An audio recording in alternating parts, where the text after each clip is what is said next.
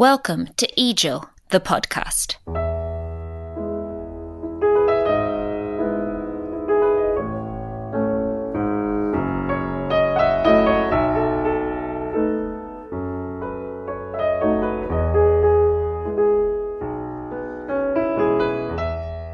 Welcome to the second episode of EJIL, the podcast.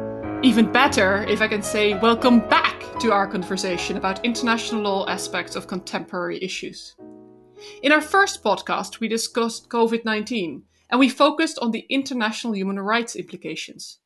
By the way, did you notice that a week after our discussion, UN Secretary General Guterres declared COVID-19 a human rights crisis? We ended our first discussion with Arundhati Roy's vision of this pandemic as a portal to a new world, and with the question whether it might also lead to a new international law. Historically, pandemics have changed the way the world is governed.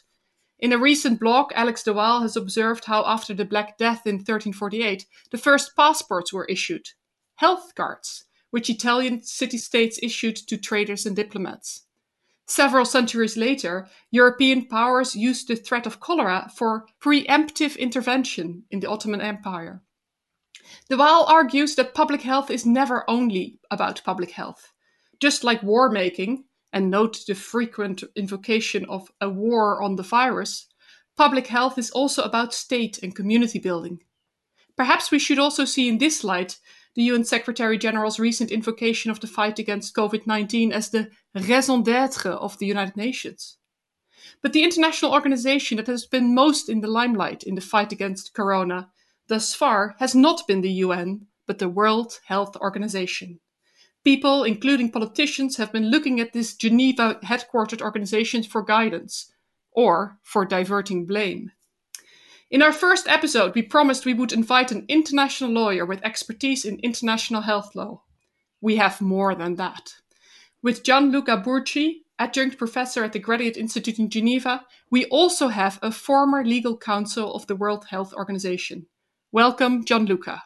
Thank you. Thank you for inviting me. And also here are the EJIL, the podcast hosts, voices you may already be familiar with, but for in case you're not, here they are. Hi, I'm Dapo Akande, Professor of Public International Law at the University of Oxford, and I'm in Oxford. Hi, I'm Marko Milanovic, Professor of International Law at the University of Nottingham. I'm in Belgrade. Hi, I'm Philippa Webb, Professor of Public International Law at King's College London, and I'm in London. Hi, and I'm Sarah, reader in international law in Cambridge, and I'm at the moment close to Cambridge. And I'm also an editor-in-chief of the European Journal of International Law. Gianluca, when you were at the WHO, were pandemics such as these something that you prepared for? And was there an international law aspect to that preparation? So, as you know, WHO is so much the target of criticism now. But on this account, I think the record shows that WHO has been warning the world for a long time that a pandemic like this was not a matter of if, was a matter of when. And in particular, that this pandemic would have a zoonotic origin, pathogen that jump from animal to humans. And that's exactly what happened. So WHO has been, in a way, preparing for this from different perspectives. The first is the regulatory one, and in particular, the fact that WHO is a manager, if you want, and the custodian of the international health regulations. Being a constitutional instrument is very embedded in the whole functions of WHO. So they're not just the programs that deal with infectious diseases, but also those that deal, for example, with public health system strengthening or universal health coverage has something to contribute to the protection against epidemics. The other aspect, and that's quite recent, is the operational aspect. WHO has never been an implementing or operational agency. That's not what its member states wanted it to be. It's a normative agency, policy setting, advising governments, and so on. But after Ebola, the criticism against WHO was such that WHO had to set up an emergency program. And that's not an easy, for those of you who know institutional sociology, how difficult it is to superimpose a brand new function on a body that was not basically structured for that. So, Gianluca, I think in response to a crisis like this, that international lawyers, and I think many others, immediately have the urge to say, well, what we need in response is more regulation.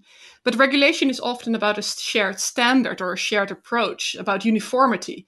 And can that be expected in a world with such inequality, especially when it comes to healthcare provision? I remember a quote from the Ethiopian Prime Minister Ahmed Abiy, who commented something along the lines that, even hand washing is not available to half of his population because half of the population doesn't have access to clean water. And similarly, with these types of measures, such as lockdowns, I think it was De Waal as well who wrote something like, in many people across the world, they prefer the lottery of corona to the certainty of starvation. Is there scope for more regulation in a world that is so unequal and so diverse? And in what areas could universal regulation do more? I think there is a need for the right kind of regulation, not necessarily for something more stringent if it doesn't sort of meet the test of compliance. But what is needed, I think, and COVID shows it graphically, is a more strategic investment in what will prevent the recurrence of this disaster. And you mentioned correctly how different and how unequal sometimes public health systems are, both within the same country and across countries. And that's true. And that's probably one of the main challenges, because the new health regulations actually require, as a matter of legal obligation, countries to have what we call core capacities to perform surveillance, detection, control, prevention.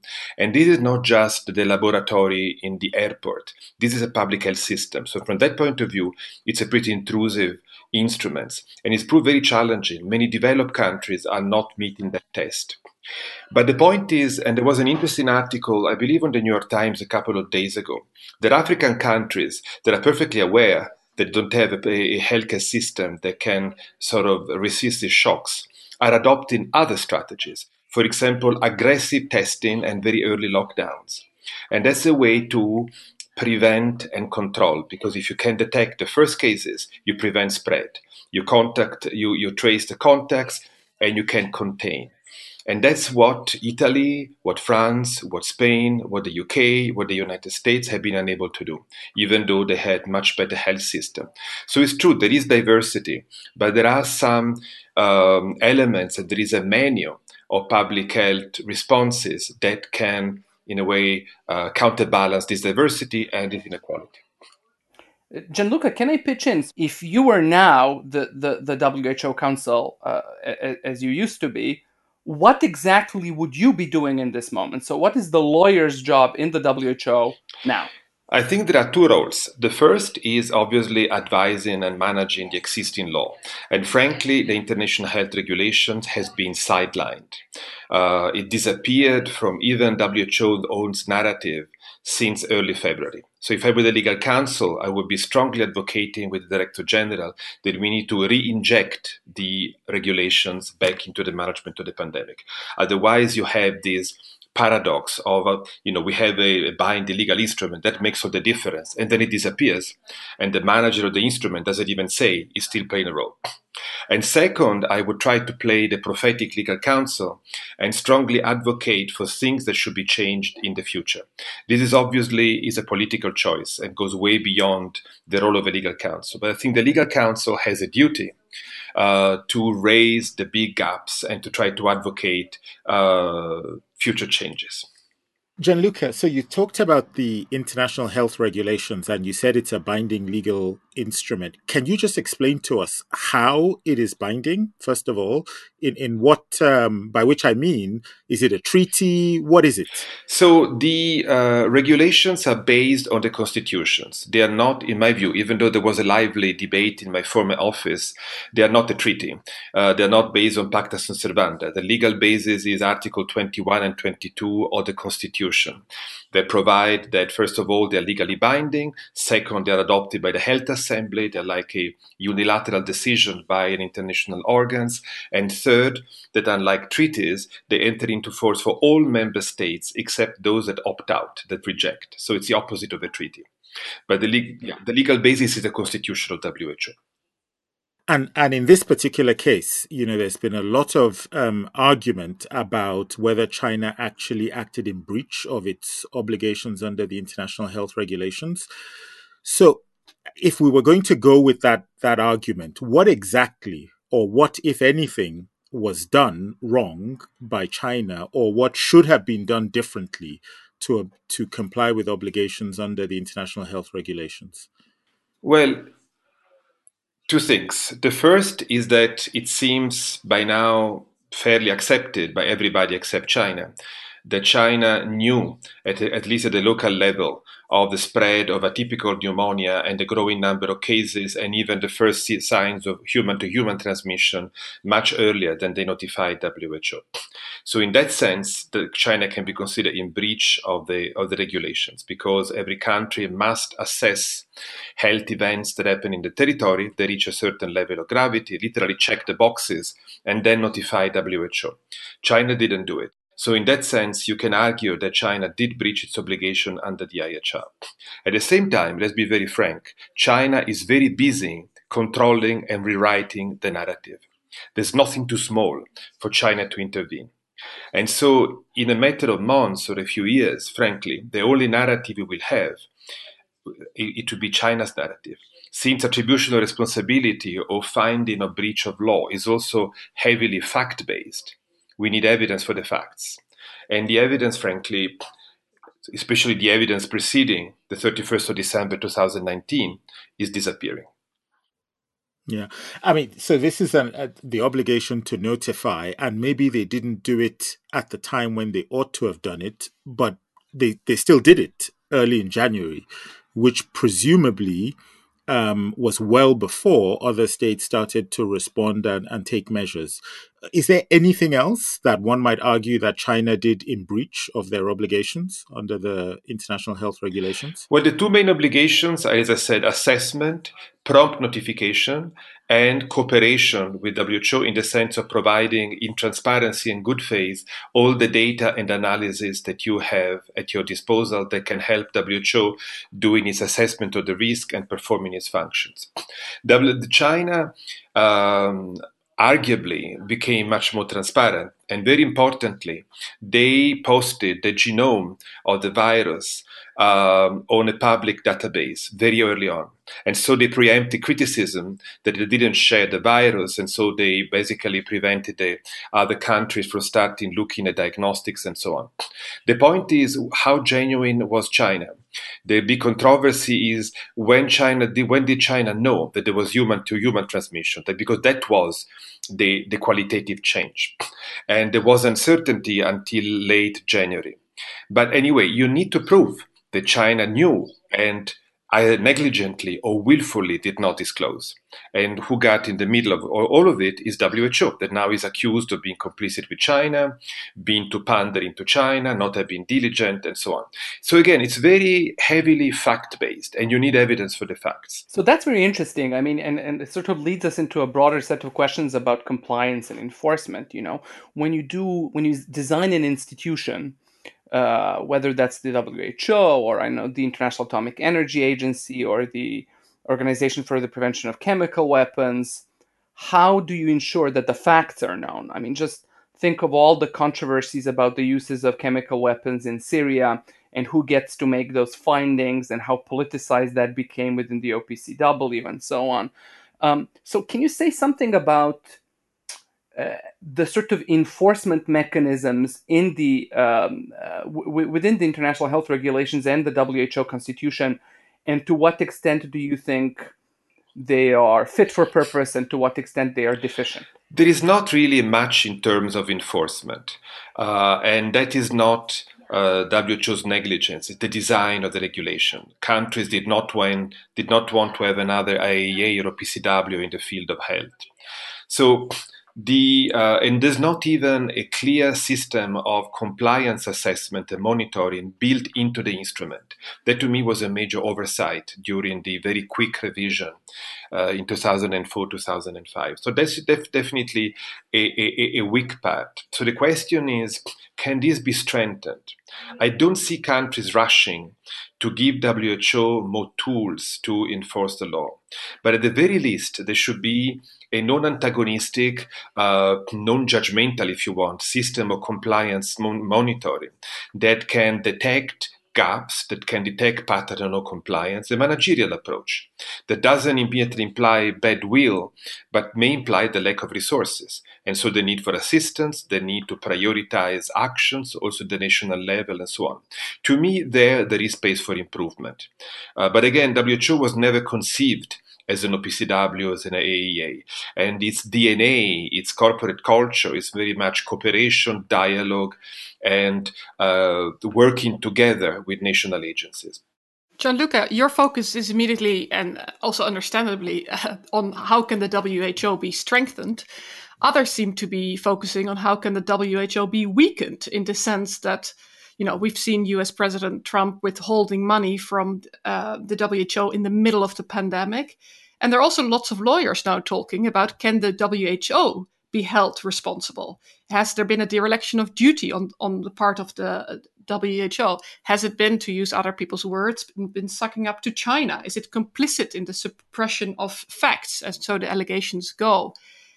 Do you think that there's any ground for saying that the WHO has violated a norm of international law? So, if WHO has violated norms of international law, again, it boils down to the international health regulation. It has rather clear functions under the regulations. And if you want to test its performance in terms of accountability or even responsibility, I think that's a starting point. That is also, again, pretty based on facts and on the fact that WHO relies heavily on the cooperation and the information it receives from countries, in this case, China. So yes, there was an element of dependency on China. The regulations are very innovative in the sense that they give WHO the possibility of using other sources, so to bypass the state, internet sources, other international organizations, NGOs, and so on. But again, with a country with the level of social and political control like China, where even the internet is self-contained and cut off from the rest of the world, it's very difficult to say with any measure of seriousness that WHO had at its disposal alternative information that it could have used and should have used. Whether WHO performed its analysis as it should have, this frankly I think they go beyond my pay grade, and I'm sure they will be investigated after the pandemic. Did WHO prove a bit too friendly with China? Yeah, I think so. I think the WHO went a bit too out of the way in praising China every step of the way. There must be a reason for that. And my colleagues are serious professionals. Dr. Tedros is a serious politician and leader. So it's also a matter of ensuring China's cooperation. China has its own political priorities, and cooperating with WHO may not be a priority if there are countervailing arguments. So there may have been an element of political realism in making sure that China was prepared to go along with emergencies and to cooperate, because China was not very happy that it was finger-pointed. And so if there was this kind of friendliness, it might also be due to an element of political realism, which I don't think it's illegitimate or unjustifiable. I like it, though, how now, how at one point you said, we want it to be managerial, technocratic, we want to make it, health is a problem to be solved. But now suddenly you said, political, that's perfectly legitimate. And say in the chemical weapons context or the IAEA, we inevitably know it's going to be political. So why do we think it's going to be different with the WHO, or should it be different with the WHO? Yeah, I think it's an illusion. You cannot take politics out of politics. But it's a very strong self-identity, it's a self-perception of WHO. If you talk to my colleagues in total good faith and total conviction, they will tell you, we are not a political agency, we are a technical agency. If you want to do politics, go to the UN in New York. We do public health. But I think they sort of erase out of that picture the heavy politics of public health, and in particular in a situation like COVID, which goes way beyond health. It involves some fairly heavy-duty existential issues of politics, of national politics, international security, and so on. Well, that brings us beautifully back to the beginning about public health being the politics also of state building, of organization building, of community building. In the previous podcast, we observed that international lawyers are perhaps not essential workers. We're all working from home. At the same time, if we've been following the news, we can see that they've been pretty busy, and in part with their favorite job, which is holding people, organizations, states accountable. There's such an outcry about what is happening that, of course, there is this innate urge for accountability. We have to hold somebody accountable. And we already referred to President Trump accusing the WHO. What kind of accountability claims do we see? And most of all, or the starting point for international lawyers is always, where do you bring them? One of the questions that has been animating international lawyers and others is whether or not a case might be brought against China for violating the international health regulations that Gianluca talked about, particularly the obligation to notify, which it may not have done in time, and particularly to notify the human-to-human transmission. But the question with taking cases to international courts and tribunals is that you need consent. And China is not a state that readily consents to the jurisdiction of international courts. However, one argument that has been made is that there might be a way to bring a case against China using the WHO constitution. I think Gianluca told us earlier that the international health regulations were adopted under Articles 21 and 22 of the WHO Constitution. The WHO Constitution is a treaty, and it does have a dispute settlement clause, I think it's Article 75, that provides that any question or any dispute concerning the interpretation or application of the WHO Constitution shall eventually be referred to the ICJ if not settled by negotiation. So then the question is, how might one be able to argue that a breach of the international health regulations qualifies as a dispute under this dispute settlement clause of the WHO? I think perhaps the best argument is one that is a bit similar actually to the UN Charter. So when we think about the UN Charter and we think about Security Council resolutions under the UN Charter, generally speaking, Security Council obligations under Security Council resolutions are deemed to be obligations under the Charter.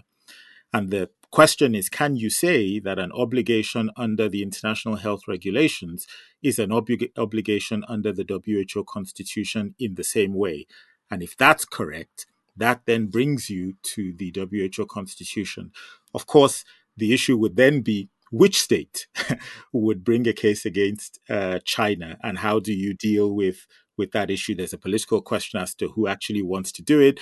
And then there'd be all the normal issues about, is there a dispute? Is it an obligation that's owed to that particular state, etc., etc. Okay, can I be a party pooper for a moment? You always are. Oh, yeah, thank you. So, okay, fine. It's a plausible argument, the one you just set out, right? That violating the international health regulations is a violation of the WHO Constitution, and that the ICJ would have jurisdiction if there was a state that brought the case. Fine. Okay. Can you imagine any constellation of the current International Court of Justice finding that China not just violated a technical obligation to notify, which I think we can all agree, it probably didn't do promptly, but that some consequences flow from that? In particular, that China would say have the consequence to compensate some states or some other entities. There's just no way in hell the International Court of Justice would do that. It's just not going to happen. So, they didn't do it in like the much more sort of obvious, cases where there is much more direct sort of responsibility of a state. Think the Bosnia genocide case, where the only remedy that the court awarded was a declaration that Serbia failed to prevent genocide in Srebrenica. The only thing they did there was a declaratory remedy. To sort of fantasize, as some people do, not you, Dapo, that the ICJ is somehow gonna, do a cavalry run and finger point China and say, China, you have to pay billions. It's just fantasy. It's just not gonna happen. And legally, it probably shouldn't happen, because there are serious causality issues in here.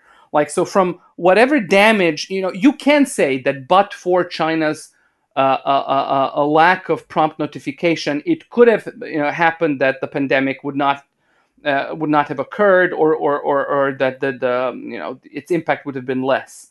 But there were so many decisions that so many other states made or did not make on when to institute lockdowns, how to do contact tracing, how to do testing, that have nothing to do with China. And these states had ample opportunities to act, but did not act. And it's just impossible legally, in my view, to blame China for all these antecedent consequences that followed from the pandemic. So I mean, I just think it's fruitless, this type of effort. It really doesn't do much to sort of threaten litigation against China before the ICJ. Well, quite a few lawyers seem to be looking at a parallel forum, another forum. Rather than looking up to the ICJ, they're looking at domestic courts. And one wonders, is that going to succeed? Philippa, I mean, you know everything about fruitless domestic proceedings because of a certain law we have in international law. Not because of my practice, Sarah. So yes, at least 6 lawsuits have been filed in the US for trillions of dollars against China and its authorities. And I think they are going to face a steep uphill battle to overcome immunity. So there's at least 3 exceptions to immunity that these lawsuits might be invoking, but all of them face big challenges. So the first is the commercial activity exception, which is in customary international law and also under the US statute. But that requires not only showing that China's actions were commercial and not sovereign, which would be very difficult to show, but also in the US it requires a specific nexus to US jurisdiction. That's not a requirement under other legislation, such as in the UK for commercial activity, but in the US, they're very protective of that jurisdictional connection. And given that these allegations of cover-up or leaking of the virus itself are all related to actions on Chinese territory, it would be hard to see how that requirement would be fulfilled. The second possible exception is the territorial tort exception. This is where there is a death or personal injury or damage or loss to property caused by an act or omission in the territorial state. And it might sometimes also require that the perpetrator of the act is also on the territory. It depends on the specific legislation. Once again, we've got a real jurisdictional nexus hurdle. In the US, they've approached this exception by requiring that the entire tort occurred on US territory. There's also exceptions specific to US legislation that exclude this non-immunity for any claim arising out of misrepresentation or deceit. So any claims based on China covering up would not be covered by this exception based on territorial tort. And finally, I've seen some of the US lawsuits trying to invoke the state sponsor of terrorism exception. The challenge with that is that current US legislation only specifies 4 states as sponsors of terrorism, which are North Korea, Iran, Sudan, and Syria, not China. Some US politicians are pushing for China to be added to that list or for there to be similar legislation for China, but that would have to be retroactive and, of course, would cause huge political fallout. John Bellinger, a former US legal advisor, has written very strongly saying that it would be a huge mistake to pass such legislation and diplomatic pressure would be a much better route. And apart from action against the Chinese state itself, the Missouri Attorney General is suing the Chinese Communist Party and arguing it's not entitled to immunity. Now, typically, the definition of a state covers its organs and federal units and, to an extent, agencies and instrumentalities. It doesn't usually cover political parties. But China is a party state. And if we look at the 2018 amendments to Article 1 of the Constitution, it made clear that the integration of the party and the state is very close. It's not only in the US, actually, that there are cases dealing with the coronavirus. There are also cases in China against the US on the basis of the conspiracy theories that the virus was introduced into China by the US. I think there are at least 2 cases in Chinese courts against the US. Dapo, I think that makes it all the more real that if the US did amend its legislation or impose some kind of waiver on its courts, that there would be reciprocal action immediately and effectively in China. Absolutely, absolutely. And then coming back to the ICJ, the one point that I just wanted to make on the ICJ, to go back to what Marco was saying, is that unlike the cases in domestic courts that would be for compensation, any use of the ICJ, I don't think the point would be for compensation. I think the point would be to try to do a couple of things. One, it would be to try to establish some kind of narrative as to who is to blame and as to what happened.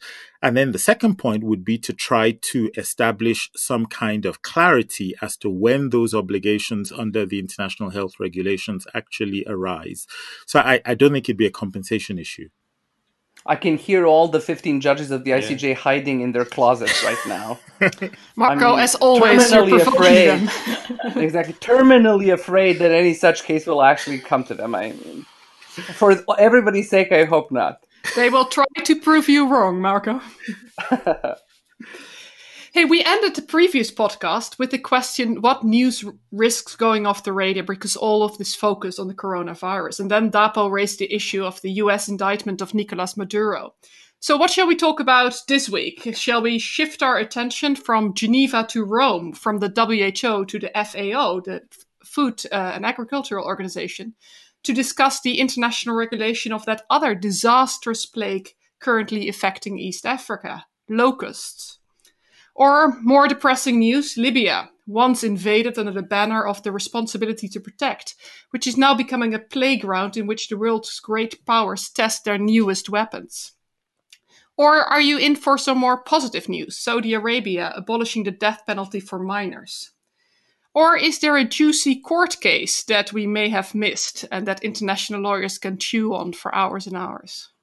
One case that fits in that category, Sarah, has been written about on the blog by Matthew Happold.